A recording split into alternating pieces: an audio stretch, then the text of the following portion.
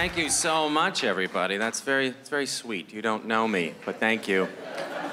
I think things are going well right now. Things are going well for me. And when things go well in this business, you spend like a lot of time on the road. So I'm spending like all my time on the road, and I have a girlfriend, so I'm basically doing like the long distance thing now all the time, which is really hard, but it's a lot easier these days because of technology. You know, things like Skype and FaceTime. It's amazing, amazing technology, you know, because for free, you can actually see your girlfriend slowly falling out of love with you. So it's pretty amazing. You know, each day, a little less than the day before. You can really track it. Really track those wandering eyes. Thank you, Stephen. I appreciate it.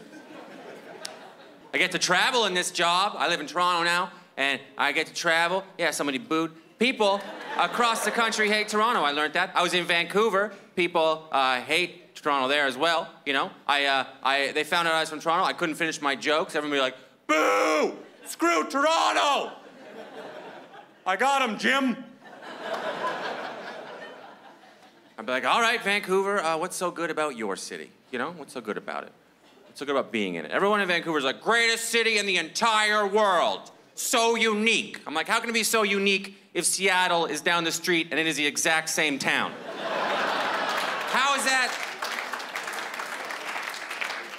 You're wrong. Greatest city in the entire world. I'm like, all right, what's so good about being in your city? Oh, Vancouver. Well, we got mountains on one side of our city.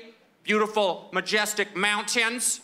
And on the other side of our city, we have a beautiful ocean, a freezing, unusable ocean on the other side. Just completely unusable, and we really enjoy it, so. I'm like, well, I just asked you what's good about being in your city, and you just named a bunch of stuff besides your city. I asked you what's good about your city, and you just told me to leave.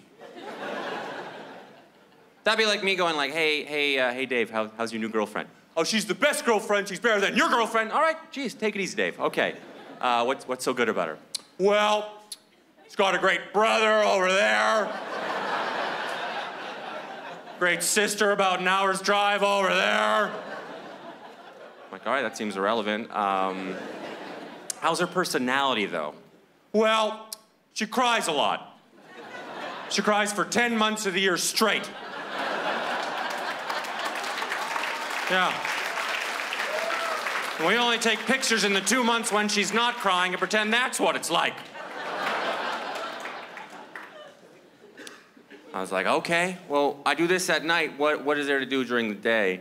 You know, I was there in June, you know? Everyone was like, you should go check out Wreck Beach. It's a famous nude beach there, right? You know? And I was like, okay, I went to their nude beach. I learned something that day, is you could not have a good nude beach in your city if it's also always fall weather in your city.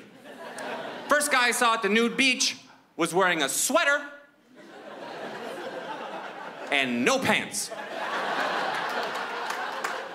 I was like, what are we doing here, sir? What are we trying to prove to each other? You look just like a forgetful guy is all you look like. And you're cold, I can clearly see that you're cold. What's the point of all this? Another thing I learned, nude beaches are all old people, all old straight guys. It's weird. The only young, in-shape people I saw that day were these two Asian guys with huge penises. Massive. And I think they're only there to fight racism. Because there was two of them, so you know it's not an anomaly, like they planned it out. Like a modern-day Rosa Parks, a Chan Ho Parks, if you will. Yeah.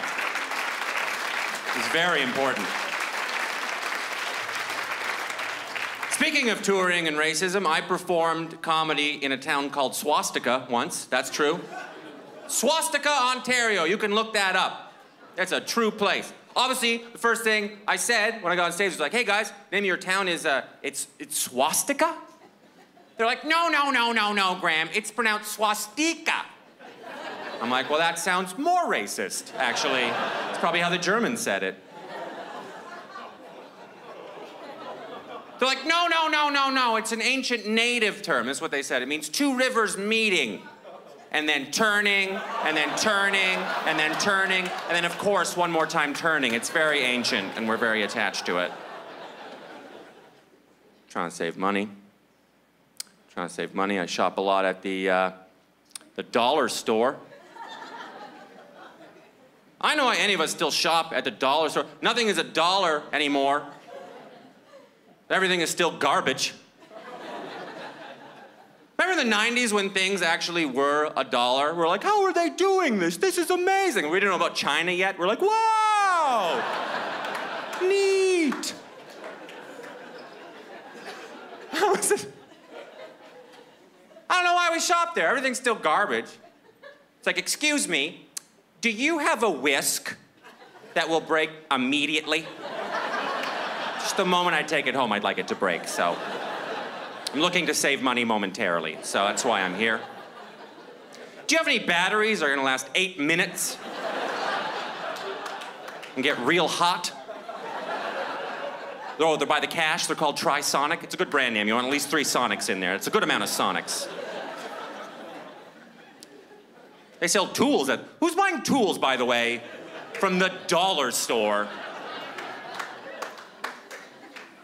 He's like, I think I'm gonna buy this hammer here, because after I'm done fixing something, I'd also like to fix a hammer. So, I think this is the item for me.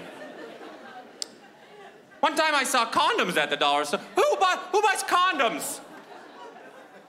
From the dollar. Who's like, well, I do not want to get pregnant, but I do like to gamble. So, my name's Graham K. Thank you very much, guys.